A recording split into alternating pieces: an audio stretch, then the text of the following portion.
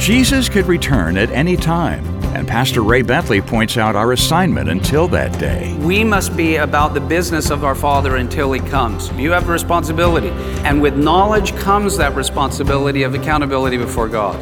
So if you know the will of God, be faithful. And if you have been called to serve in some way, serve the Lord with all of your heart, with all your soul, with all of your mind, and with all of your strength. Spread the news.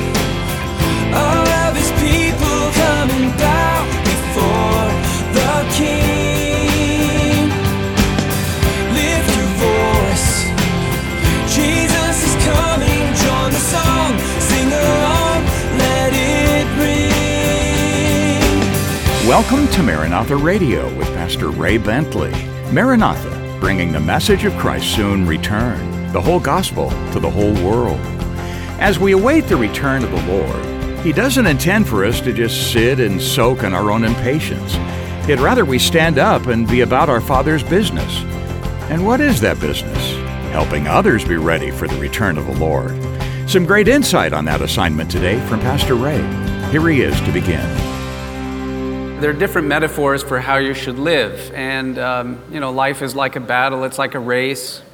Here in the Gospel of Luke, it's as if Jesus Himself was sitting among us and telling us it's like a servant who is waiting for his Lord's return.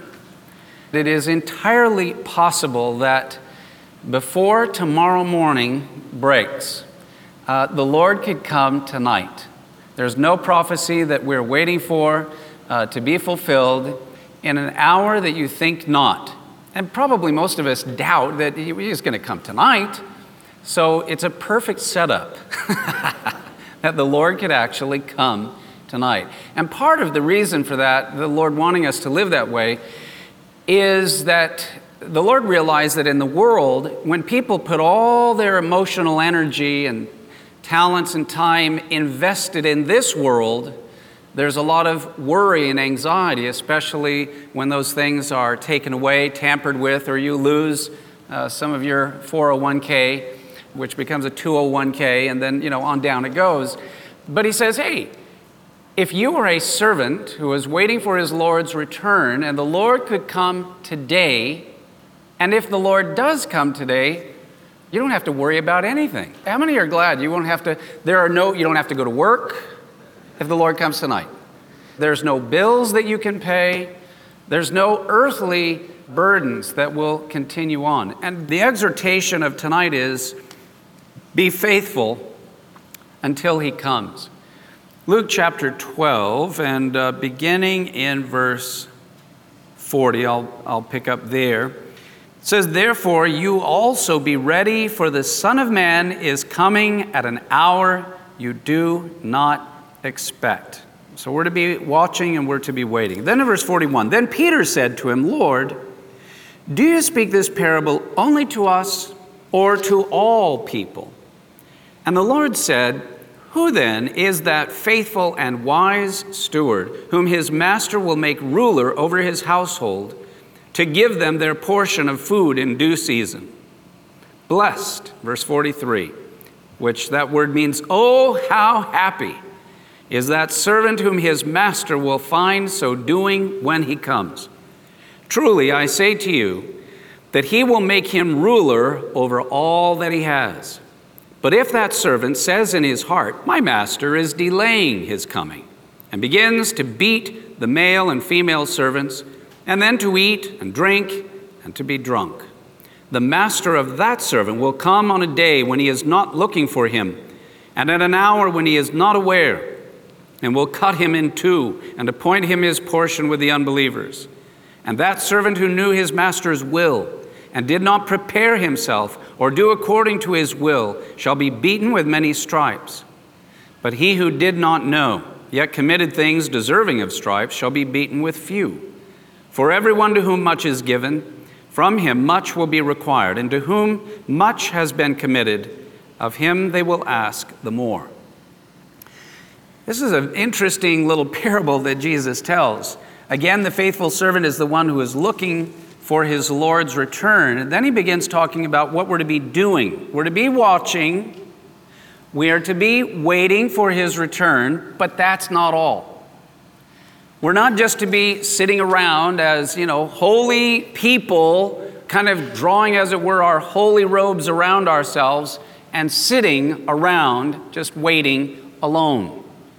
We are to be watching for him, to have our eye to him that he could come at any moment, and waiting upon him, which means to serve him as he leads and guides us, and we're also to be working as servants for the king. Though the king has gone away, he has given to us, there's a business. And every person within the kingdom of God has a responsibility and a role. And believe it or not, God has a master plan of reaching this world that he loves so desperately. And his plans are so detailed that you and your name and your abilities and your gifts and your calling and your talents have been written and prescribed for a particular work that you and only you can do and fulfill until he returns. And you will be held accountable for that calling, for those gifts, for those talents, for those abilities that he has given to you. Have you been faithful? So we watch, yes. We wait, yes. But we don't watch and wait, and that's it. We watch, we wait, and we work for him. Even now, it's not like we live our own lives down here because we know we're going to heaven, and then when we die and go to heaven, then we begin the kingdom business. No, the kingdom has already begun. The kingdom has already come in the person of the king. And this is the best definition I ever heard of the kingdom of God.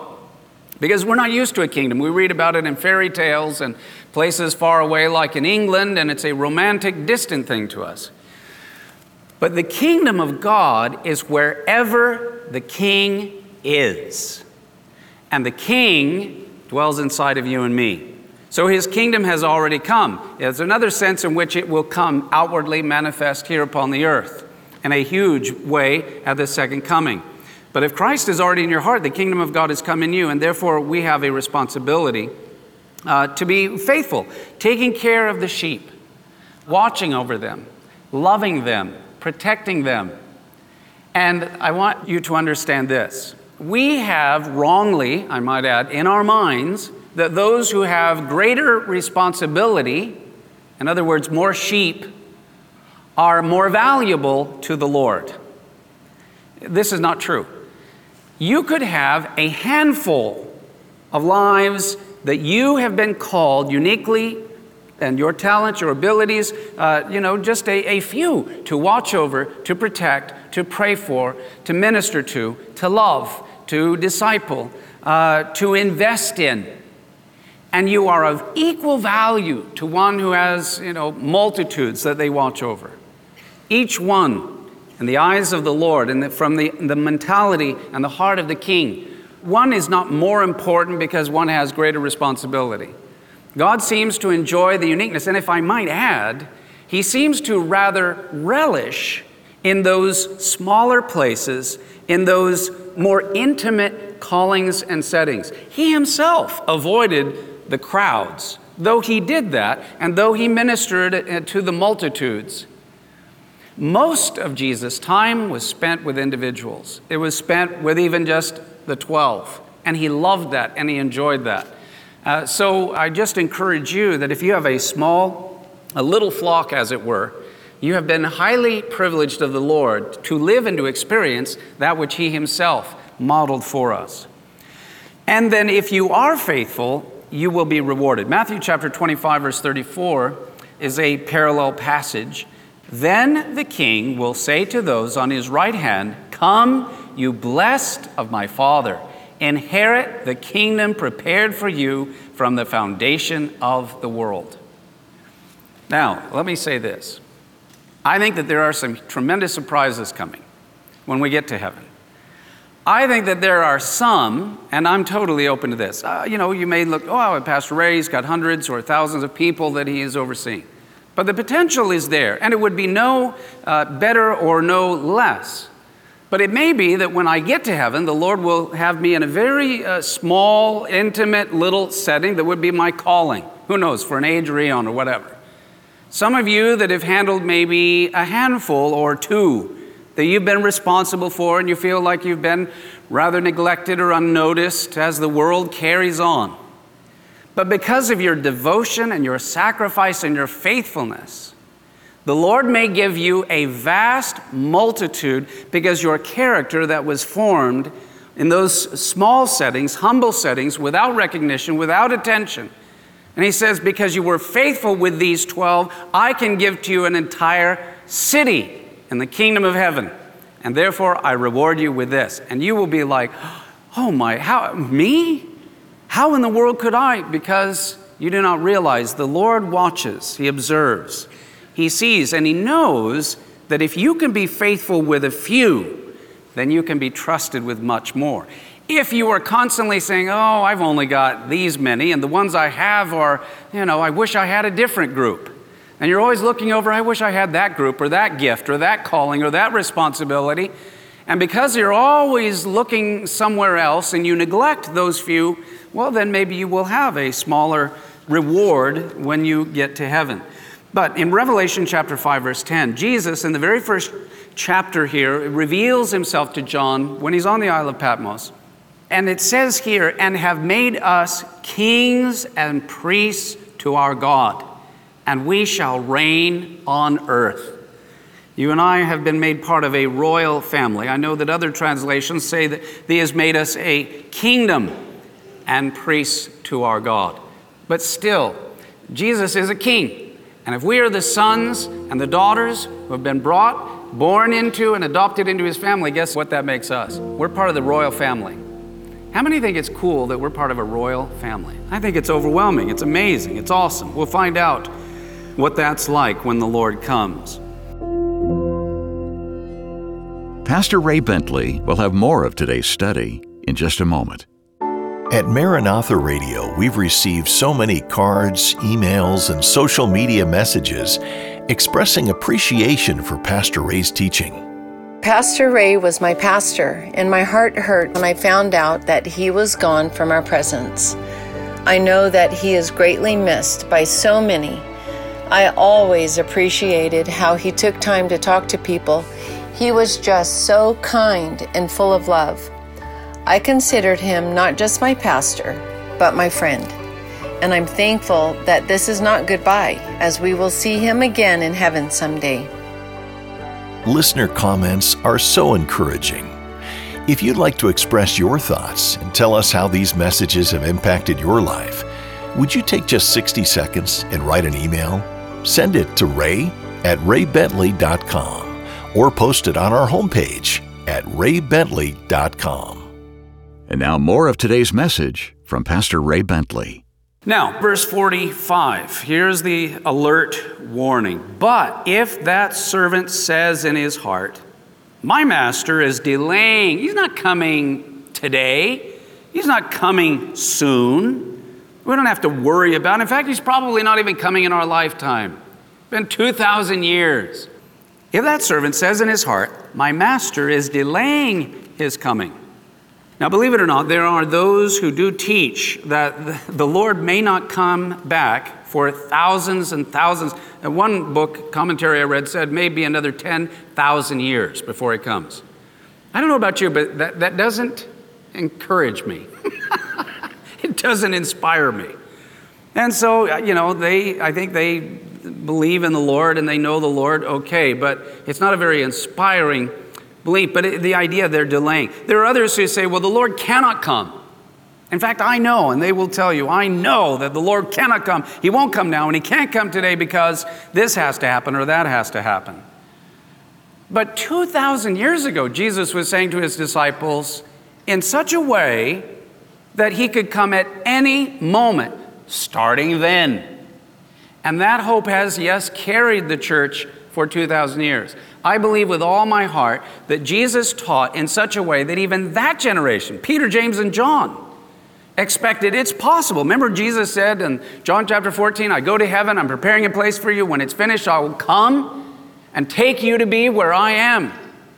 And I think that whole first church, the book of Acts, thought that maybe Jesus would come back in their generation and in their lifetime. Now, he didn't. But I think on purpose, he taught his parables in such a way that every generation sees the potential that they may be the one that the Lord would come back. Now, ultimately, there will be one that it really is. And I believe that we're it. I believe that we're living right now in the last days before Jesus Christ comes back for a number of different reasons. But some would say, oh, the Lord, he's been gone so long. He's been gone for 2,000 years. Who knows when he will come? But the Bible says that a day with the Lord is as 1,000 years, and 1,000 years is as a day. And so the Lord has really only been gone over the weekend, and he's coming back tomorrow. Amen? Essentially, having passed now 2 millenniums, if a millennium's as a day, we're just now on the verge of entering the 3rd day in God's way of reckoning. Let alone that right now, the greatest reason I believe Jesus is coming in this generation, let's put it this way. The last time that there was such a thing as physically a nation called Israel, guess who walked on planet Earth?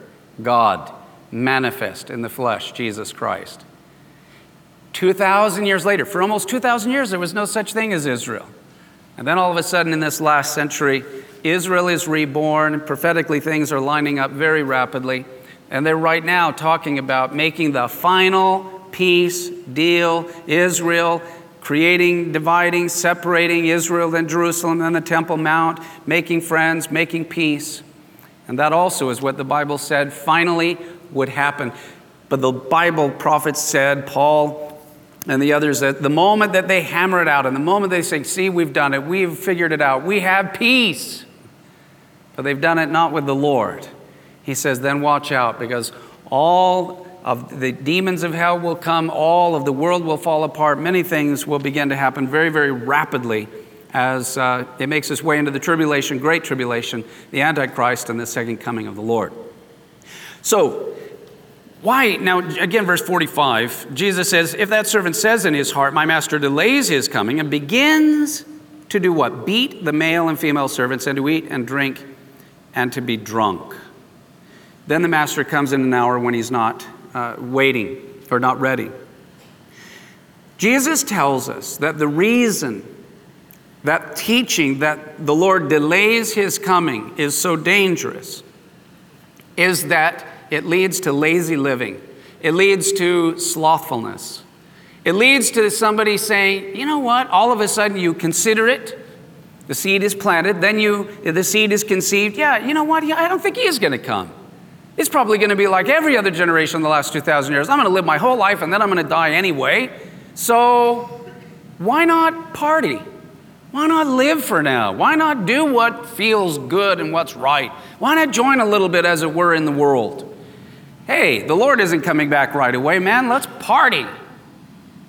And not only do you start getting drunk, you give in to the flesh on the one hand, but the result of getting into the flesh on the one hand results in mistreatment of other human beings, let alone brothers and sisters on the other hand. You beat them, and you begin to feel justified in your anger and frustration and disappointment and anger and fear and all the rest of it. Jesus says, watch out. And that's what's so dangerous. I think that's one of the most dangerous things about those teachings doctrinally about the Lord delaying his coming and how it affects people's lives. When you know that Jesus is coming at any moment, and he could come today, and you want to live a pure life. Amen? You want to be ready for him. You don't want to be doing certain things if Jesus comes back. So verses 45, look with me again. He says, if that servant says in his heart, my master delays his coming, begins to beat the male and female servants, to eat and drink and be drunk, the master of that servant will come in the day when he is not looking for him, the hour he is not aware, cut him in two and appoint him his portion with the unbelievers. The servant who knew his master's will and did not prepare himself or do according to his will shall be beaten with many stripes. Now he that did not know, in other words, those who didn't know the will of God and yet did evil things, they too will be disciplined for it, but to a lesser degree. Again, the word watch means to be alert. It means to be ready, to know the will of God. And what is the will of God? To love God with all your heart, soul, mind, and strength, to love your neighbor as yourself, to make disciples of all nations. And we must be about the business of our Father until He comes. You know, you have a responsibility. And with knowledge comes that responsibility of accountability before God. You say, well, what about, the people that haven't heard and the people that don't know? Well, even in this parable, though it's not a teaching on the end days of judgment, it's a parable with a principle. And the purpose of this parable and the principle Jesus taught is God will be fair. He will not judge those harshly who did not know. They won't be held responsible for what they don't know. But those who do know and do know what His will is and don't do it will be held accountable. So if you know the will of God, be faithful. And if you have been called to serve in some way, serve the Lord with all of your heart, with all your soul, with all of your mind, and with all of your strength. The Lord will separate faithful believers from the unfaithful. He is going to reward those who were faithful with the gifts and talents that they were given, but the unfaithful servants will lose their reward.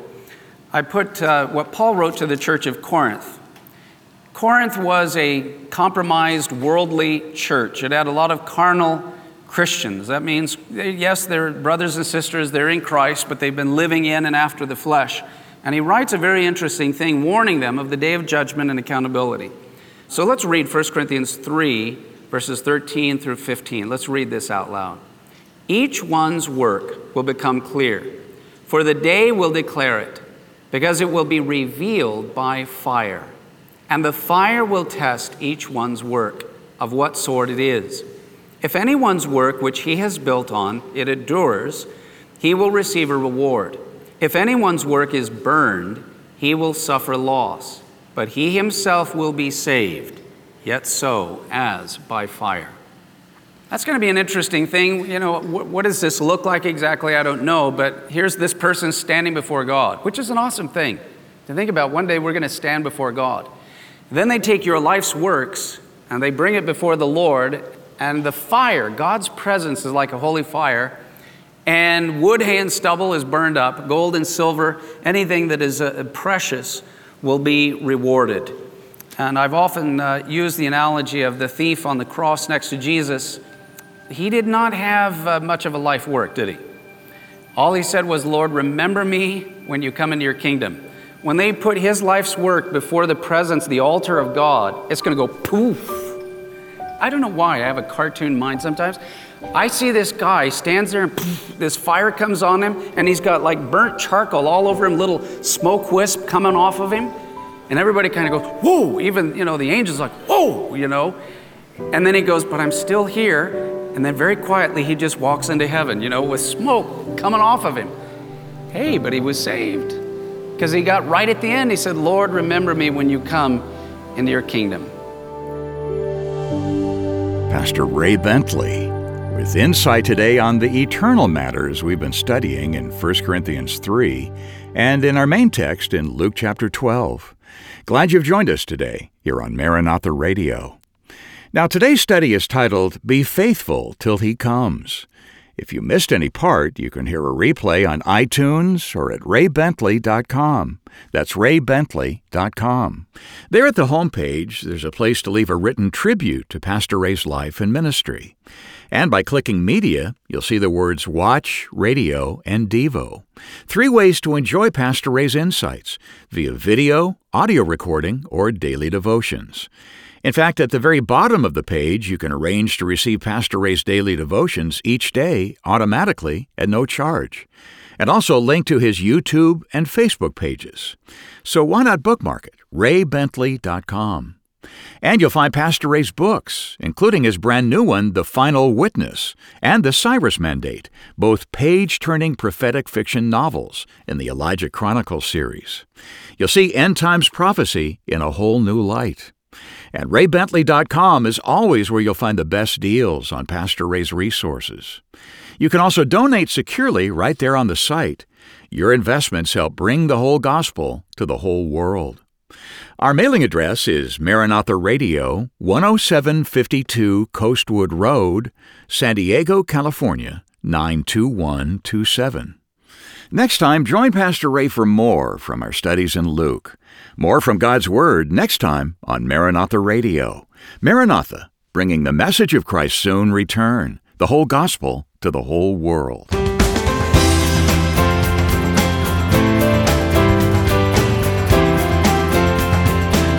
Maranatha Radio with Pastor Ray Bentley is an outreach of Maranatha Chapel, 10752 Coastwood Road, San Diego, California, 92127.